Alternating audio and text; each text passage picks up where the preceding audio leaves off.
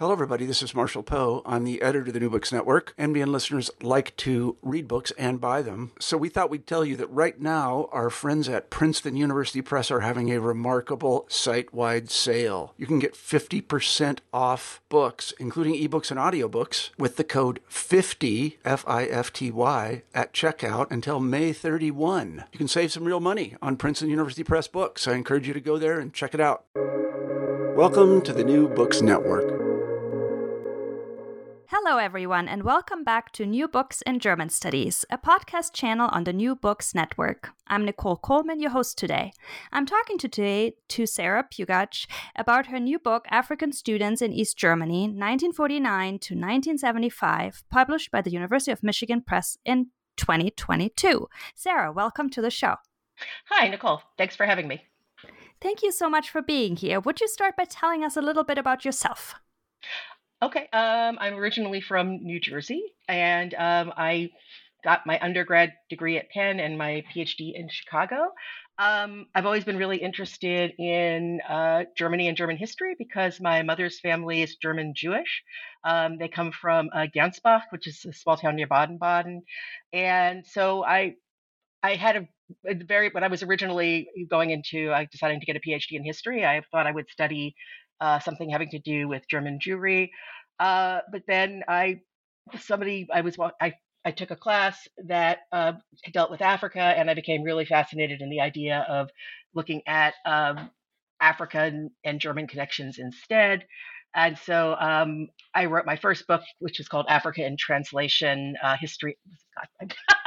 A history of colonial linguistics in Germany and beyond. I wrote that book as my dissertation. And so I've just continued being really interested in the topic. So, Yeah, thank you. And how did you then come to write this book, African Students in East Germany? Well, at the time when I first came up with the idea, I remember I was first talking with someone about the idea around 2009 and saying, I know that there were a lot of, students, from Africa who were in East Germany and West Germany too, but I hadn't seen anybody write about it. And, was talking with one of my colleagues, and he said, he hadn't heard of that either. And then I just started feeling out the topic a little bit and seeing what material there might be. Now there's a lot of stuff that's been written on it because I'm not far from the only one. There are tons of people, not tons, okay, a few other people, who are writing in this topic as well right now. But at the time, there really wasn't much of anything. And so I wrote to, the archivist at the University of Leipzig. And that's where I sort of started the research. And I remember that was in I think December 2010, I think. So I went to a trip to the archives there, and there was just an enormous amount of material concerning the students at the University Archive that at the time no one had looked at. I remember the archivist gave me one small piece somebody had written in German about Ethiopian students, and that was it. And so I just, I don't know, I just went from there. I went back to the University of Leipzig several times. That continued to be one of the most important archives, but really there was just everywhere so much material on this subject, which just, I don't know if it shocked me exactly, but there's all the different universities, at the Bundesarchiv, at the political archives, just all over. And it's just really, again, there's a wealth of this material. So, again, there are now several people working on this, and there's more than enough material. So, yeah. The book really waited to be written. That sounds really good. All right, let's get into the book. So you open the introduction with experiences of African students with racism, which allows you to confront right away the anti-racist self-image of the GDR and the reality around it. Why is this so important to you to start the book this way? To start it this way? I think because it's sort of a very major part or one section of the thesis, the overall thesis of the book. I think that there is this myth that surrounds the GDR and and the Soviet bloc in general. I think that it was, and they were anti-racist, anti-imperial states, and I think that is it is I would say it's a myth, and but it's one that it's really, it really is deeply rooted. So I gave a talk on this book just about a month ago or 2 months ago or something, where somebody in the audience said to me, well, at least, the GDR was inviting African students. And I had already said that it wasn't just the GDR, it's countries all over the world, including the US, including West Germany. But the person apparently had just totally not listened to that and was like, well, at least the Soviet countries, Soviet bloc countries are inviting people. And I'm like, no, it's not just them, it's everybody who's inviting African students. So I felt it was important to deal with this myth and to talk about just how much racism still was there and how much racism still mattered. I mean, I remember talking to years ago to a friend of mine who said, they say, these African students, the first ones are in East Germany in 1951. So from 1949 is when they're asked to come, right? So from 1951, that's only, like Finn said, that's only 6 years after the end of the Holocaust, right? So really, to expect that there wouldn't be racism, or that racism would only be there as a holdover or leftover, it doesn't make any sense, right? And of course, all the very first students experienced racism, and they experienced it all the way, till the end. So, they experienced it all the way through, and I really wanted to highlight that and to show that this is a myth. On the other hand, I also talk about how there actually was there were a lot of affective ties, emotional ties, bonds, personal relationships, romances, all sorts of things that came out of this too. So while yes, racism was there was a lot of racism, and the African students definitely encountered it. Everyone I spoke, well, not everyone. Okay, I should pull back, but a lot of the students I spoke with, said, yeah, of course that was there. There also were these really nice bonds. So anyway. Right, and these ambiguities are really at the heart of almost every chapter, right? And so you really start with that right away, and it does make sense. It's not a switch that somebody can just turn off and suddenly it's gone, right?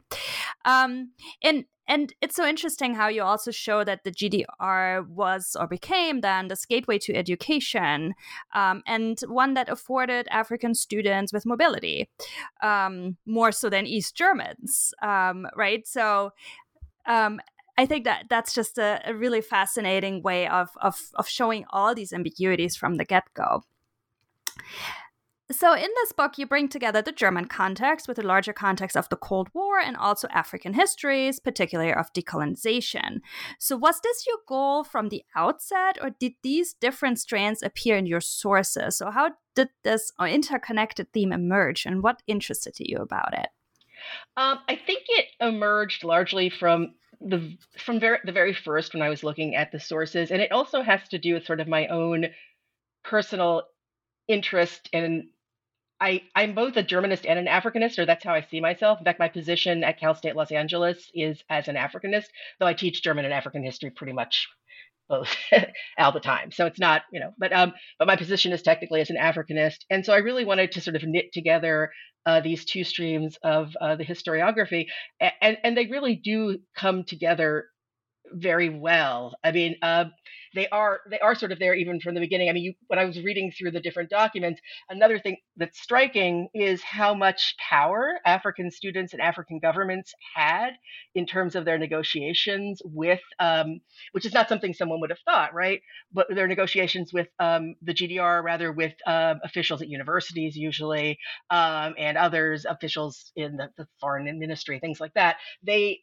They could say things like, if you don't, resolve this issue, I'm going to leave, or I'm going to talk to my government, and they're not going to be happy.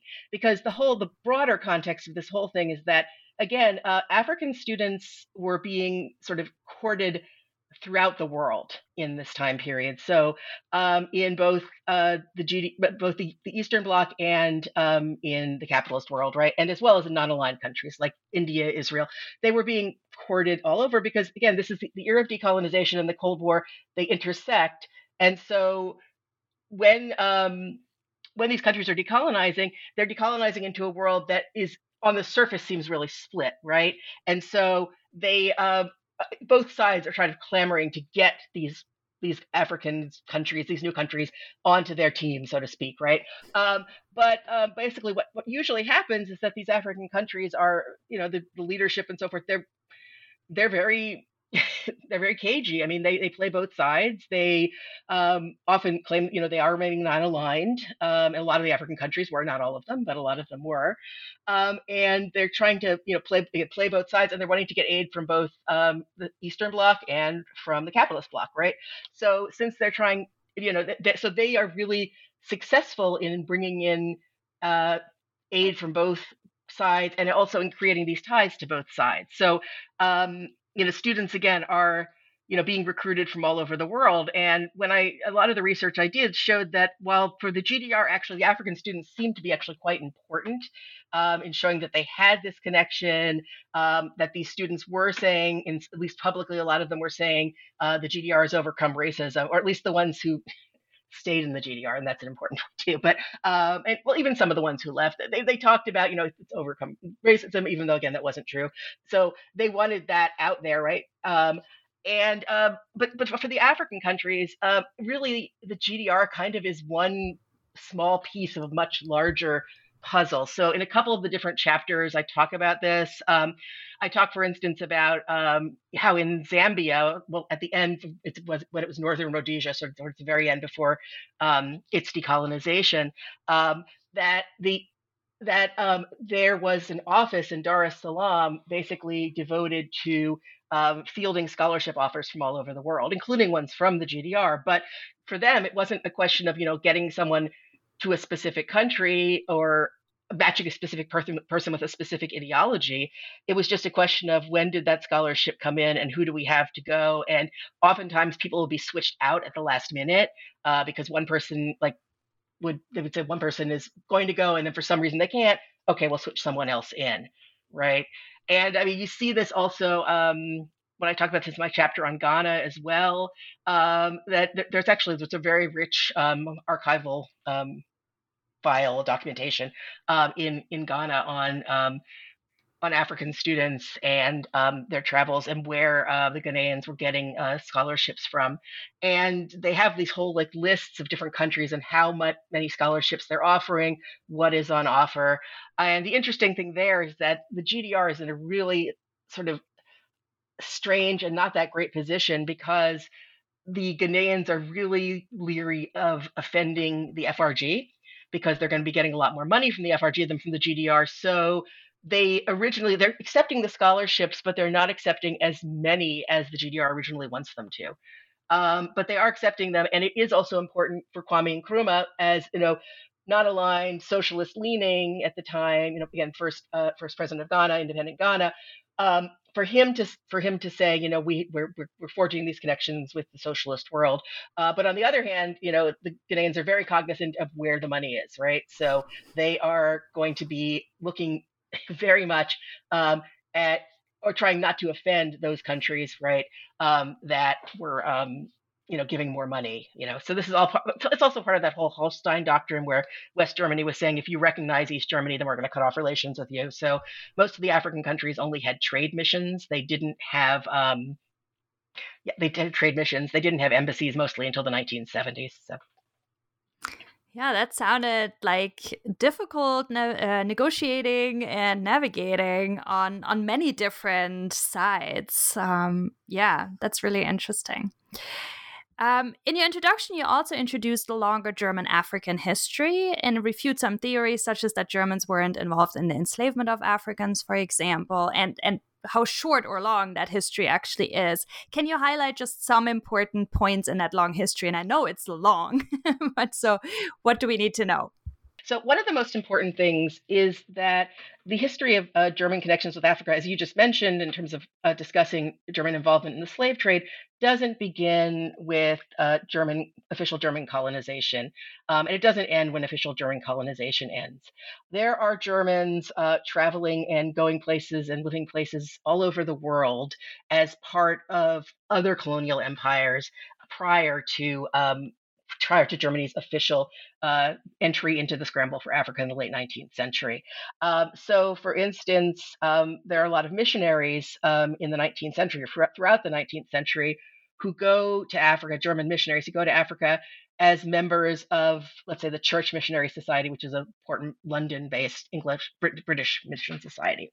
And so there's this really long history of a German presence in not just Africa, but other areas of the world. And I co-edited a book that discussed that came out in 2020, how we have to look at German involvement with the global South, not just in terms of German colonialism, which I think was how it was always looked at when I first began looking at these topics in the 1990s, but so it has to be framed much more broadly, and German interactions with the wider world sort of in the colonial period, but also beyond on both sides. So I would say highlights are, this strong German presence of missionaries in Africa, if we're talking about Africa specifically, again, from the very beginning of the 19th century, originally with the Church Missionary Society. Later on, they do come more with German mission societies. And if anybody's interested in reading about that, I think Jeremy Best's book is very good. He covers like this entire sort of sweep of not just in Africa, but of the history of Protestant missionaries in Germany. Yeah. And then then look at the missionaries who start at the beginning of the 19th century with the CMS. Then you get German explorers going out later into the 19th century. And then you get, again, the advent of German colonialism, the Berlin Conference, 1884-85, Germany's rather disastrous history of colonization, especially in Namibia and in Tanzania with the Herero, the genocide of the Herero Nama, and with the Maji Maji uprising in East Africa. Then you get, Germany loses its colonies after or during and after World War I. The only one where they're able to even hang on a little bit is in what was German East Africa, Tanzania. But even that they lose by the end. And so, and then there's a lot of, I haven't looked too much at like the 20s and 30s. Well, I have a little bit of the 20s and 30s, but there's definitely an interest in getting the colonies back on the part of various different groups, interest groups, right? Which was actually something that was sort of the general knowledge was when I first started doing research in German connections to Africa in the 90s. The idea was that, well, the Germans really weren't all that interested in getting their colonies back. That wasn't really true. And so that's something that's sort of come out sort of more recently, that there was much more of an interest in Africa after the end of World War I than was really originally thought, I suppose.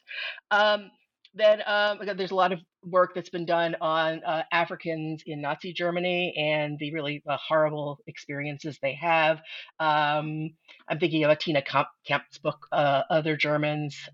There's that very famous book by, I'm going to blank on the name of the guy, but about this man who, Massaquoi, Hans-Jürgen Massaquoi, right? That's a very famous book about his experience in Nazi Germany.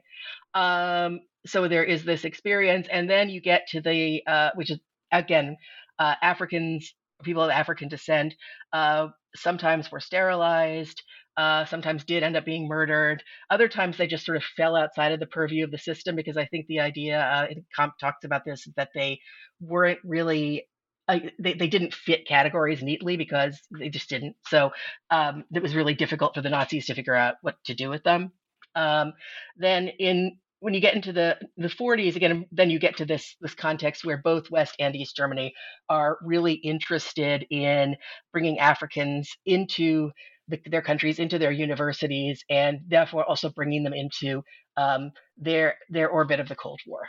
All right. And then we are at the beginning of your chapters. And you structure your book in 5 chapters. The first 3 are mostly chronological and highlight specific group of students, while also discussing themes such as mobility. And then the last 2 chapters are topical and talk about protest as well as race and gender. So let's start with chapter 1. Your first chapter begins with the first 11 students who arrived from Nigeria in 1951. So what can you tell us about how it all started and this particular group of students? Oh, yeah, this story is fascinating. And I actually was trying to track down the exact files I needed to look at for a couple of years regarding these students.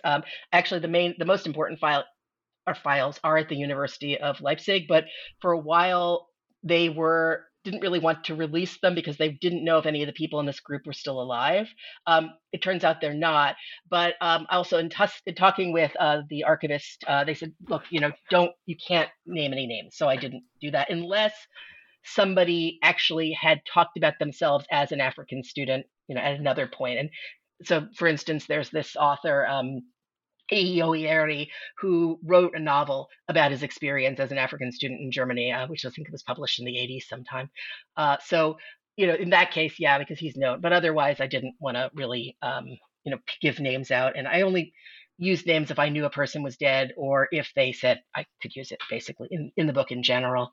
But there are these really rich files that sort of document how the GDR originally made contact with the Nigerians.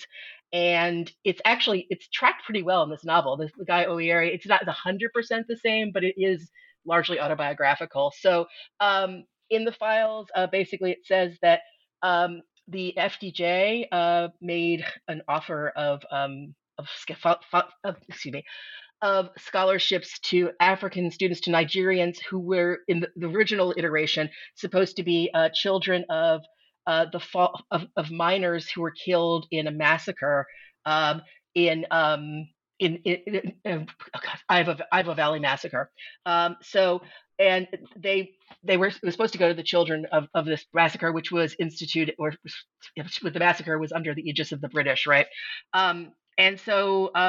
In the end, though, only one of the students actually is who ends up going to East Germany is actually a child of a fallen miner. The rest of them come from all other sorts of places. So I don't exactly know why maybe there weren't children in that age group or whatever, or they didn't want their kids to go. Who knows? But in any case, only one ends up going. And FDJ originally makes connections with Nigerian trade unions and trade unionists. And they're doing this in 1949. They're doing this only a month after the GDR is actually formed. So it's kind of pretty early, right? Which is also sort of something you wouldn't necessarily expect. Also, the British are very aware of this early on, too, because I looked at documents in London as well relating to this sort of tracing this history, and they are not happy about it. They're very concerned about the students going to East Germany and to getting indoctrinated. And they have this whole sort of long back and forth. In the end, the British are like, well, they're not going to have the money to send them anyway, so we shouldn't be worried. Of course, they do end up getting there, right? And they're largely funded by the East Germans. So it's a difficult trip. And it's difficult, I think, in that a lot of them have to go somewhere else first before they can actually go to the GDR. There's stories of people, having to transit through Great Britain. I think that's the most common, but also through other countries as well. And then when they come into the GDR, they come in as members of the oh God, what's it called again? The Festival of Youth. I'm totally blanking on the name of the festival. But anyway, they come in as supposedly being members of this festival that's being held in Leipzig. But there actually are two people who actually are members of the festival who come. And they're all basically like, the government, they're all members of this festival, are people who came for the festival and they're going to leave. But in fact, most of them had come well before the festival and were already kind of settling in to their lives in the GDR. And I also want to say that some of these students were really young. With this first group of 11, there were two of them, including there was one woman in the group. And the two of and she and one other man were only boy at the time, they were only 14 when they first came.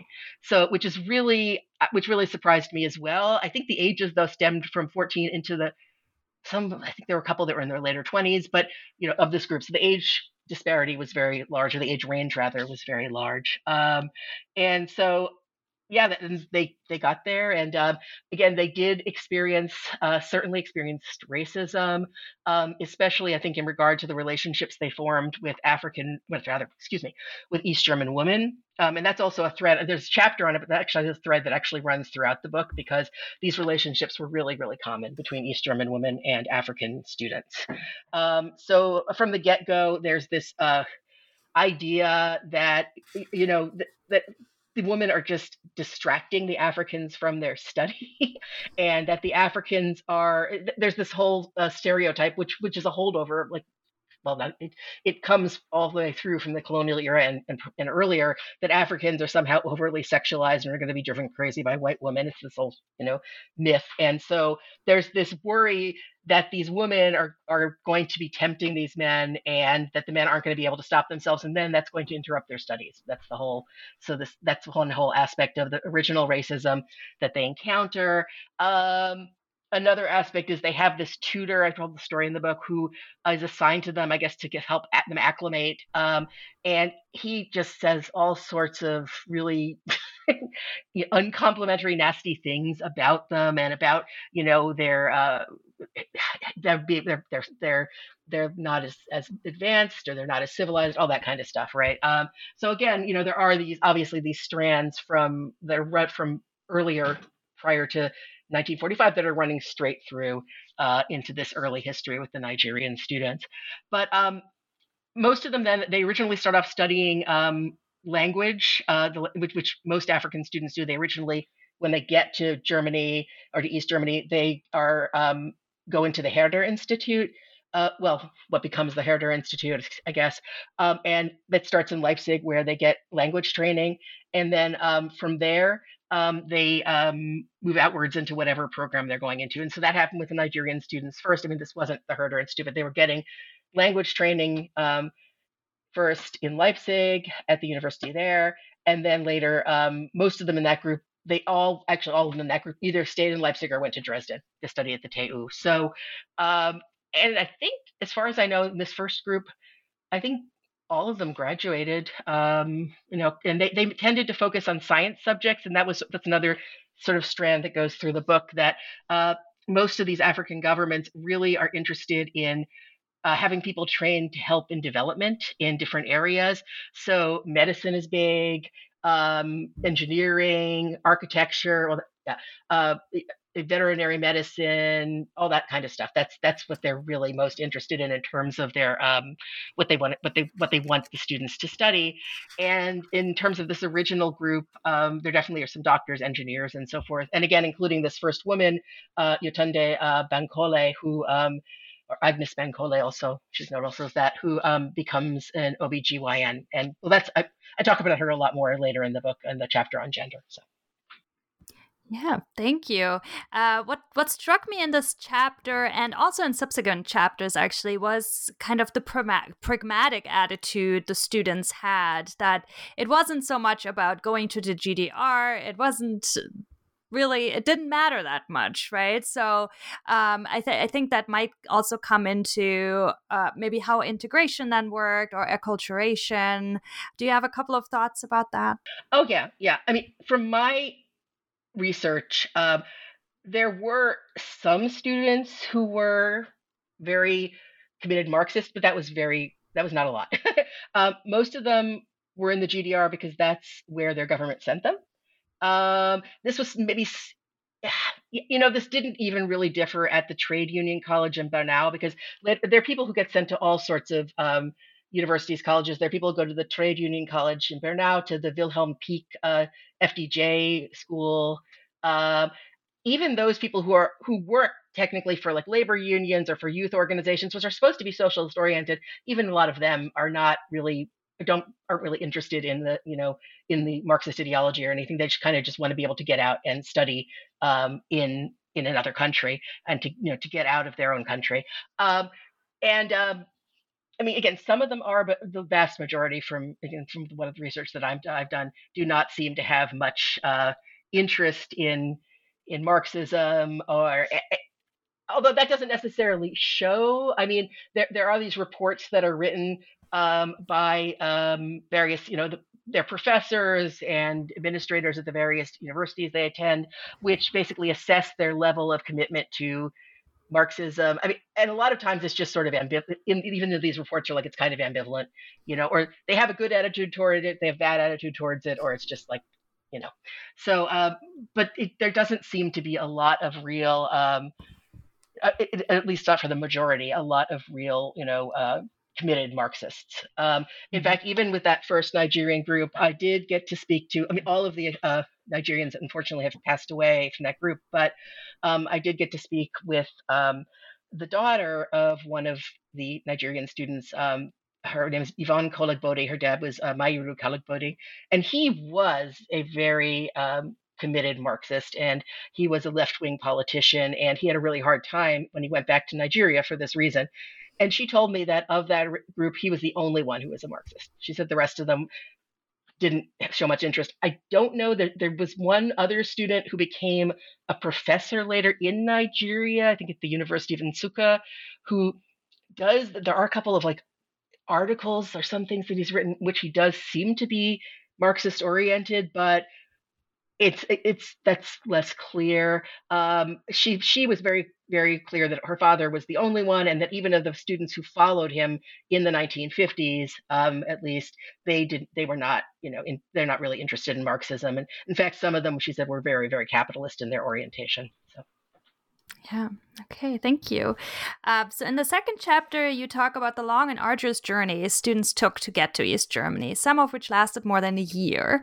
So you also explore here African networks. And I'm wondering whether you can tell us a little more about where the students were actually coming from, how they got to the GDR, what the travel hubs were, and how these networks developed. I know that's a lot, but that's kind of all coming together there. Yeah. Yeah, it's okay. And I think that actually runs through that chapter and the one that follows as well, because in that chapter, I'm looking at students who were coming from either countries that were not yet decolonized and not yet independent.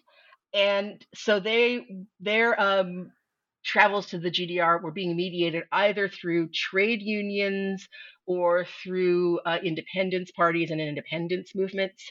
And obviously, the colonial governments had no interest in seeing students, get to the GDR. And also in a lot of the countries I'm talking about in that chapter, and they're largely Southern African ones, or South Central Africa, like Zambia, which is one of the focuses. There's a really, this was really very fortunate. The Zambian, the archives of the Zambian, their party was called UNIP, the United National Independence Party.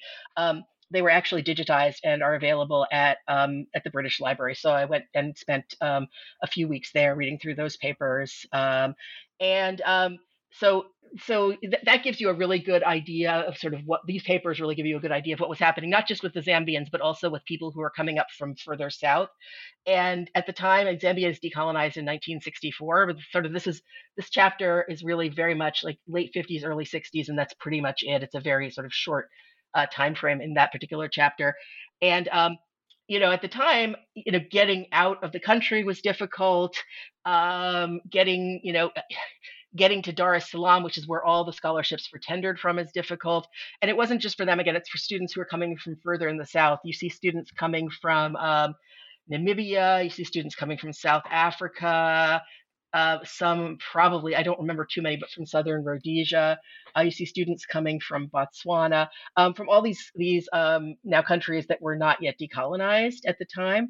And you see them sort of moving up through the continent and ultimately trying to reach Dar es Salaam. And again, I have the greatest picture of that for Zambia just because these files are really rich. And so this network sort of came from the south and moved up to the east. And the students in this network, again, they had, again, it was a very difficult time. You were mentioning these arduous journeys. There were students who talked about having walked long distances. Actually, those were students from Kenya who did not go through Dar es Salaam, but they talked about that too, having walked, for whatever, to get about thousands of miles to get to the GDR. And there were people who took, went on trucks and they had to wait at borders for long periods, things of that sort. And then once they got to Dar es Salaam, the next stage was to finally get a flight to Cairo. And they were supposed to know where they were going when they left for Cairo, but they didn't always. Sometimes they would end up going somewhere else. I mean, they would go to Cairo and then they would be dispersed elsewhere from there. So it was very difficult. And that was on this, again, southern side. Now, as time goes on, it becomes less difficult for certain people, right? I mean, with Zambia, once it's decolonized in '64, it becomes another stop on the route rather than rather than a place that has to be escaped from, right? So, and you continue to see students from further south moving up. You also see certain students who then don't take that route at all. Like in Botswana, they stop that, and they don't. There are very. I didn't see any examples of Botswanan students actually in the GDR. But I think they end up mostly going into the west. But so you don't see them anymore in that route. On the other side, there are difficulties on the other side too, on the West African side, which is where these other would say routes converge. And by the way, in addition to my chapter, there's a lot of really good stuff on this. It's been written by a guy named Eric Burton, who also does a lot of work on African students. So there's also this Western side, and the students here who are having the most problems are mainly from Cameroon, because Cameroon had a really horrible decolonization process in which it was decolonized, but the French were still really very, very, I mean, that's true in other places too, but it's even more pronounced in Cameroon because essentially the French put the guy they want into power after, in 1960. And the opposition party, which is the UPC, the Union of the United, I can't remember anyway, but the UPC, they, the members of that group, basically are they become a really persecuted opposition and they have to sort of flee the country. So what ends up happening is the ones who can get out will head for sort of hubs of friendly countries, which were like Ghana, Guinea, and Mali in the late 50s and early 60s. Those are like the main countries that students from Cameroon wanted to get to. So there are stories of them in Accra, and Conakry, in Bamako, and they transit through those cities. And if they're going, they are going to get scholarships, that's how they get to the GDR. And there are quite a few Cameroonian students in the late 50s and early 60s in the GDR. For students from countries like Ghana, Guinea, and Mali, and that's what I write about in the chapter after this one, it's a much easier process, at least for Ghana. I haven't really I wasn't able to look at files relating to either Guinea or Mali, but for Ghana, it really was a question of negotiating their government, their federal government, negotiating with different European countries and countries all over the world to get a certain number of scholarships, and then students would apply for those scholarships, and then they would, those who were selected would go. They tended though to apply sort of, it's like not for one particular country, but just sort of as a for any scholarship that was being offered from a country abroad. There were some people who did suggested that certain countries they wanted to go to. There was one guy I remember who said he knew some German, so he was happy to go to East or West Germany because that would be helpful for him. But it was a much easier process for them. So this is where, again, you get the African history sort of bisecting, because the fates of the students really did often depend on the countries that they came from, right? It wasn't where they were going to study and what sort of opportunities they had really, again, just depended on that, very much on that. So. Yeah, that also struck me when thinking about kind of the background or the education they had already received, and especially when thinking about Zambia, which you quote was one of the most uneducated or most underprepared colonies after the British left, versus Ghana, where there was pretty robust education, right? Yeah, that's a big factor as well. Yeah, I mean, in Zambia there were no Western universities, or really no university presence at all prior to decolonization. Any Zambians who were able to, they most of them, they would get education mostly in England, right? And that's true in a lot of places. A lot of people, a lot of Africans who went as students to Europe before the Cold War either went to England or to France, depending on which, whether they were Anglophone or loose, or rather Francophone. I don't think there were any. Did anybody go from the former Portuguese colonies to Portugal? I don't know. Anyway, and I'm not in the pre-wartime period. anyway, Portugal is a very different example. And there's somebody named Marcia Schenk who writes a lot about that, Lusophone. Yeah, so Zambia didn't have any universities, and that also affected the kinds of students who ended up going to the GDR. And this was a big issue for the GDR, and I imagine it was probably an issue at a lot of other countries too, that there were students who would arrive, and again, if they start in 1951 and then they just keep coming, right, until the end of the GDR. There are students who get sent from countries like Zambia, actually also countries like Tanzania, countries all over actually, who have very little education. And by that, I don't just mean they all just finished high school. I mean, there are students who come with 7th grade education, 8th grade education, and that's because they didn't have that opportunity, right? There weren't any schools they could go to beyond that level. But this makes it really difficult when they get there. They have to not only learn a new language, they also have to sort of get caught up to speed to be able to enter a university, or even I don't talk about this as much, but this is largely it's students, but it's also trainees, right, who are coming. There are Africans who are being sent to work in sort of to get vocational educations as well. But even in those cases, I think there is a bit of there's a lot of unhappiness about the fact that these students don't have sort of the requisite education level already to be able to then go to the university or even to go into some of these vocational programs either. So they just don't have that because, again, they weren't allowed that kind of education. So, yeah. And then Ghana has a really strong educational tradition.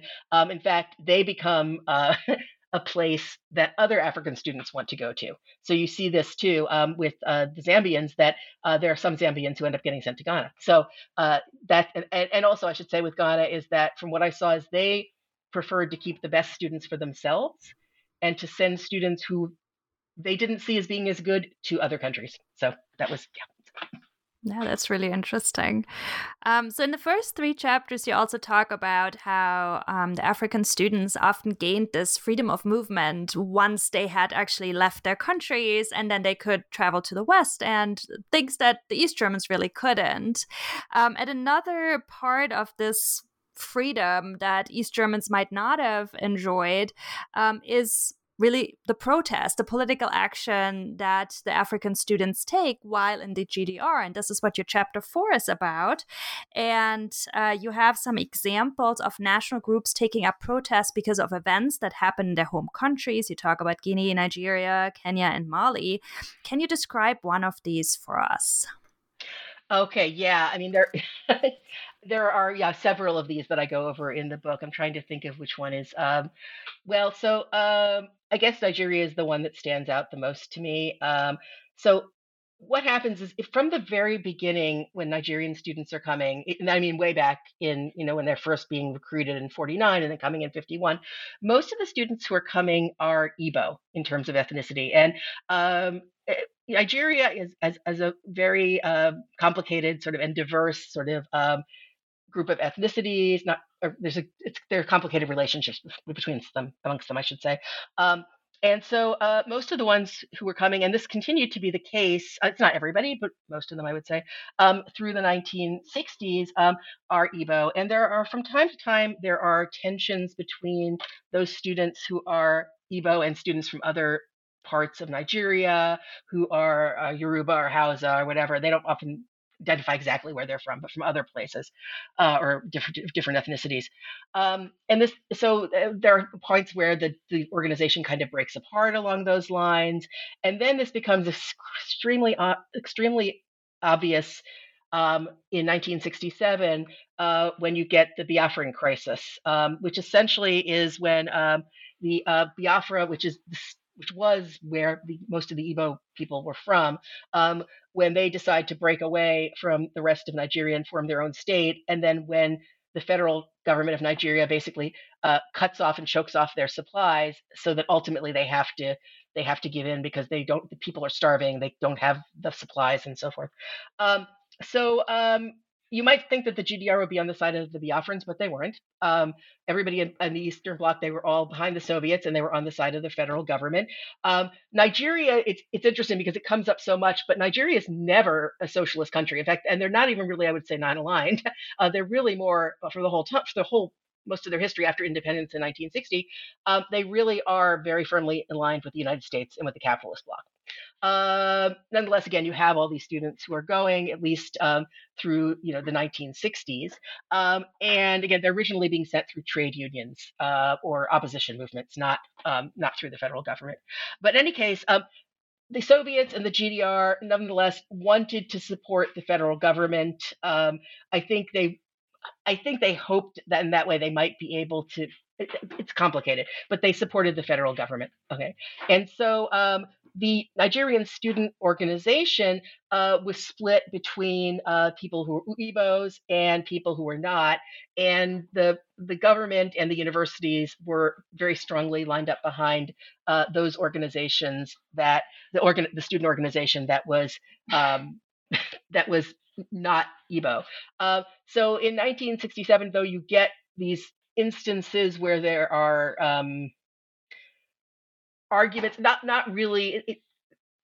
Nothing violent happens, but there's the idea that this one man brings a knife to a meeting, and that the Igbo students interrupt the meeting of the non-Igbo students, and so they essentially, the students who are Igbo are protesting the GDR's policy, both the GDR's policy of being on the side of the federal government, but even more so, they're protesting the actions of their own federal government against Biafra. So that's one example. I mean, the other ones, they're all, I think, somewhat, they're not all similar exactly, but yeah, anyway. Yeah, what seems similar too is that the GDR would mostly support the states that were sending the students rather than the students, right? Always, yeah. I just think because in Guinea that was the case as well, and in Guinea there was more of this connection because Sekou Touré was at the beginning of he claimed to be non-aligned, but he was also a pretty brutal dictator, pretty much from the get-go. So what happened in that case is in the early 1960s. There was an attempted teachers' strike in Guinea that was very brutally suppressed, and basically the only place there could be protest, really, or at least protests that came out into the open, was overseas. And so the Ghanaian students in the GDR sort of hook up with Ghanaian students all over Europe, including in France, which I think is the center of the movement, to discuss what had happened and to lodge protests against Sekou Touré and against their government. And they're also very concerned because what happens is that Touré decides to recall these Ghanaian students from the GDR and elsewhere to go back to Guinea and essentially for re-education, which means being sent to a concentration camp. And the Ghanaians were very, and the GDR was very much, okay, we'll send them back. And the Ghanaians were like, no, we are not going back. So it's this whole sort of standoff that develops, and in that case. So. Yeah.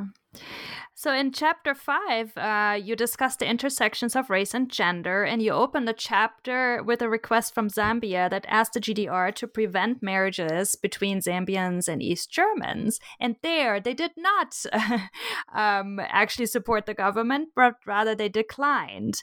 However, the internal situation looked a lot more complicated. So can you tell us a little bit more about the sexualized stereotypes, the relationships, and the GDR's approach to relationships? Okay, so I mentioned before when I was talking about the Nigerian students, relationships between African students and East German women were very, very common. I would say that, and I'm not exaggerating when I say, I would say at least 90% of the African men, if you look through their files, there will at some point come up mention of one or more East German women who they're having relationships with. So it's very common. There are also marriages, people who then leave the country. They get married, they leave the country. So,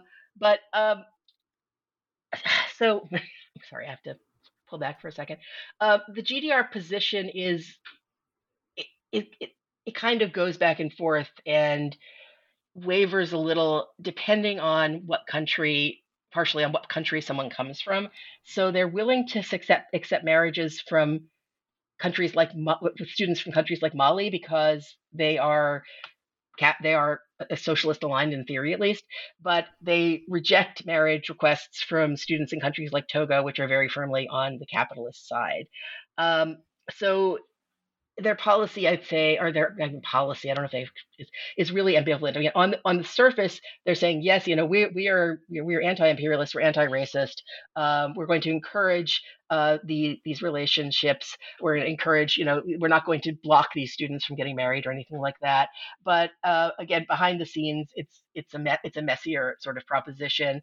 I mentioned that again, they didn't want like necessarily East German women marrying men from non-socialist aligned states. Further than that, there was this fear on the part of fear amongst East German officials of that East German women were only marrying African men to leave the country. And so that they could get out and go to these various African countries. So, and for that reason, I think there was also a lot of hesitation to let these relationships, or at least the ones that were going to be, where they were going to get married and so forth. There was a lot of hesitation because I think the assumption was that these weren't love matches, which is not true at all. There's no evidence that they weren't, right? But I think the assumption is basically that, these women are marrying these men to get out of the country. And, on the other side, there's this one very weird case that I think I mentioned in the chapter where there's a Malian man who is married to an East German woman, and they are trying to get an apartment, which of course was difficult anyway, getting housing together and all of that. And then there's a suggestion that he is just going to be going off and cheating on her and running around, that all Africans are going out and having sex with as many people as possible. Just this whole, but that is part of the stereotype, right? That Africans are supposed to be incredibly lascivious. They're supposed to be, just basically constantly, trying to get together with East German woman. And on the other side, of course, there's a stereotype that surrounds the East German woman as well, that you see actually in both prior to the Cold War and then even and into the Cold War era in the GDR, that the East German women who sleep with these men or who have relationships with these men have to be loose, right? Or they have to be, slutty, right? In order to do this. And that's a thing that goes way back. I mean, there was around the turn of the 20th century, there's a very famous story about a man named Toro Bakari, who was actually a language teacher in Berlin and then in Hamburg. He was Swahili. He was from East Africa and from Tanzania. And he marries this woman who's named Berta Hilske. And Berta Hilske is she's a lower class, and they fall in love, they get married. And the idea is that she is basically she has stunned him or I don't know, hypnotized him into this relationship, she and her mother, in order to get his money. And he doesn't have money, so it's not really clear, but there's this whole, again, this idea surrounding not only that African men are especially lascivious, but that East German women who would go and be with the African men are themselves somewhat debauched. So, and that also then intersects with this idea that the Africans are supposed to be in East Germany only to study. They're not supposed to be getting into these relationships, and these East German women are just, interrupting all that. They're disrupting the march of these, noble men to actually, achieve their degrees and then go back and build state socialism. So, Yeah, it's interesting how the racist stereotypes intersect there with classist stereotypes, misogyny, all of it. You get it all. Yeah, basically, it is all there. Yeah. Right. Yeah. So African women accounted for just 10 to 12% of all African students. And you discussed several reasons for this. Can you briefly tell us a couple of those? Well, there are reasons that come both from the GDR as well as from the African states, right? On the African side, they only get a certain number of scholarships to send students abroad. And one thing I didn't mention before is that when the GDR is offering scholarships to a country like Ghana, say, they specify the number of scholarships they can have, and they have contracts. They have contracts and agreements, right, with these different states about how many students can come. And in some cases, there are women who apply or women who are available to go study in the GDR elsewhere. And what happens though is that the side that's picking, the governmental side, education department, whatever, in these various African countries, always tend to favor men over woman. And this is not surprising in general, even in missionary education and high school education, and then further on into university education. There's a bias in a lot of places towards the male student, right, or towards the male in the family, to send the boys abroad, or to send the boys to school. Whereas if they have only enough money to send, one kid to school, it's always going to be the boy, right? That kind of thing. So this basically replicates itself. There's one case I mentioned where, and I think the student was actually the female student who was picked to go to Yugoslavia and in Ghana, and they're like, no, we can't do that because we don't. It would not look good for us to have one of our first students going to Yugoslavia be a woman, right?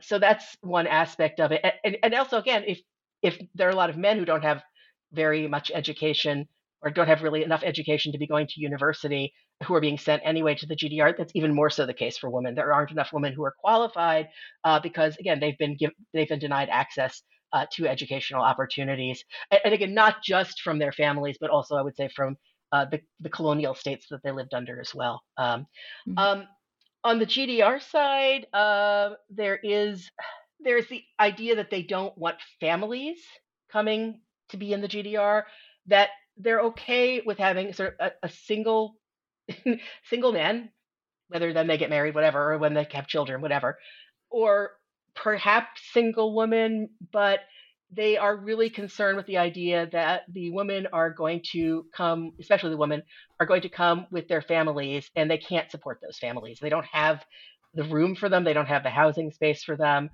And so what ends up happening is those women students who are able to come, and it's not a lot, they have to have if they have children, the children can't be with them.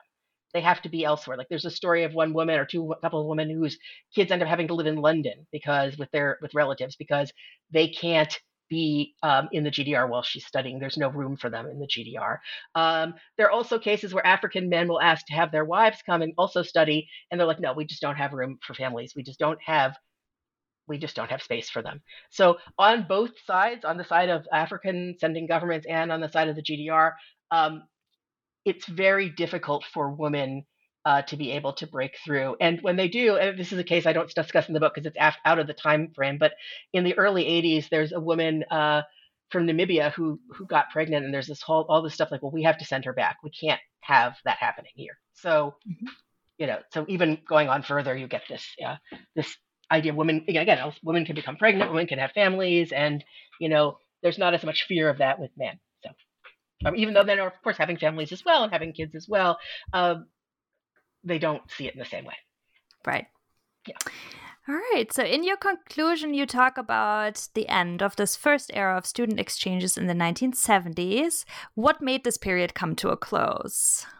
Well, there are a couple different things. Well, on the German side, there's the end of the Hallstein Doctrine, the doing away with the Hallstein Doctrine, and so there's a lot more. There's the more rapprochement between East and West Germany.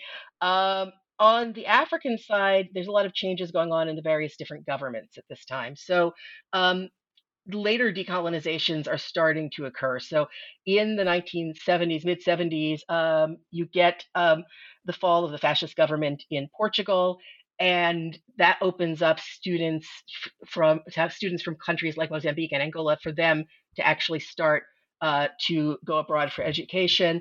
And those states both become very firmly socialist aligned. So they begin to send students and then later guest workers. That's the whole story in the 80s, right?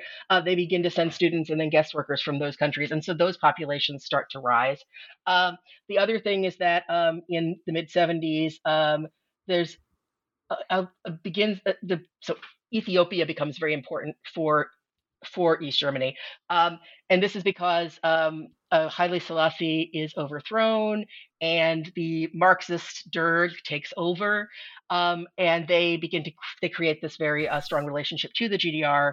And they end up studying, in fact, Ethiopia becomes, I think, the largest sender of students to the GDR from the 70s and into the 1980s, sort of towards the end of that era. So I see this as there's a couple of different breaks, historical breaks going on with these later decolonizations, with some of this rapprochement between the East and the West. So I think that for me was a good sort of breaking point, because things do begin to change then. Another thing, I guess, and this is that prior to, like, I would see even the 1980s, although maybe like the late 70s, um, almost all the students were paid for. The scholarships of the students were almost always paid for by the GDR. They didn't accept private students. Now, they said that there are some cases I found where they did. Usually, though, there are people who are just randomly, their letters, I'll find people saying, I really wanted to come study in East Germany. How can I do that? And they get letters back and say, well, you can't do it unless you go through the government, and, your own government. And your government either does or doesn't have an agreement with us. So you have to talk to the people in your own government. Um, but again, there are some people, like, I don't know, it's not often, but, where they have family connections and then they're allowed to go anyway, or they have a lot of money and then they're allowed to pay to go. But that's pretty rare. Once you get to the later 70s and 80s, the GDR needs that money more, and the universities need it more. And so they start to accept a lot more students who are paying. And that is another big shift, I think, that takes place in terms of, who's coming. And there are more women, I think, who also start to come at that point as well, though it's never as many as men. All right. Thank you. So we've taken up a lot of your time. Oh, Our that's okay. traditional final question is about your current projects. What are you working on right now? So I'm very excited about my next project, which I'm calling German Colonial Afterlives. And what I'm doing is I'm looking at how the memory of German colonialism and the shared history, I guess, of colonialism between Germany and its former colonies impacts relationships between both Germany's and those African states in the Cold War, as well as sort of what traces of the German colonial past can be found in different locations. So to give an example of what that would be like, in the 1970s, the Bundesarchiv sent an archivist out to Togo and Cameroon. I think they also sent one to Tanzania to look for archival, documents that were kind of scattered throughout these former colonies. And they also began a program to try to train local Africans to become archivists to do this work alongside the German archivist. So this is, I think, really fascinating, right? I mean, this is like, the construction of a colonial archive, right? Or the archive of history of German colonialism.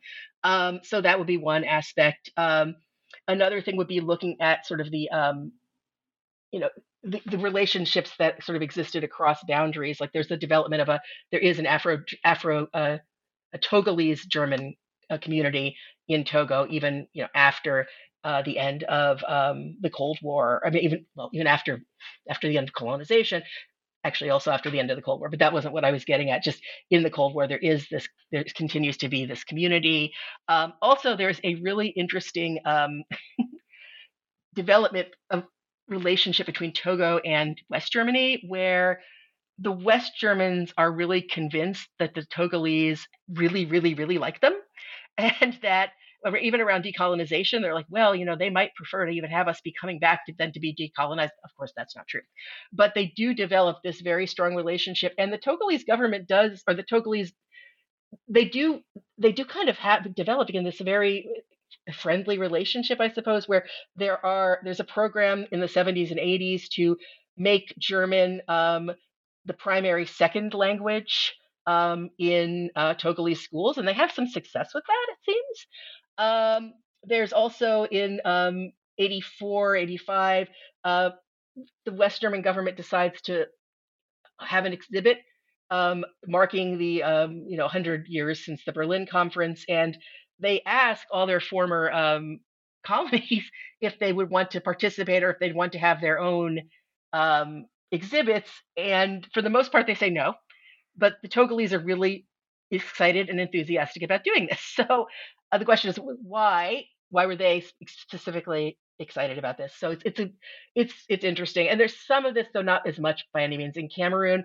A lot of it, especially around not in the 80s, but especially right after decolonization, I attribute to the fact that people in Togo, and at this point even more so in Cameroon, really despise the French.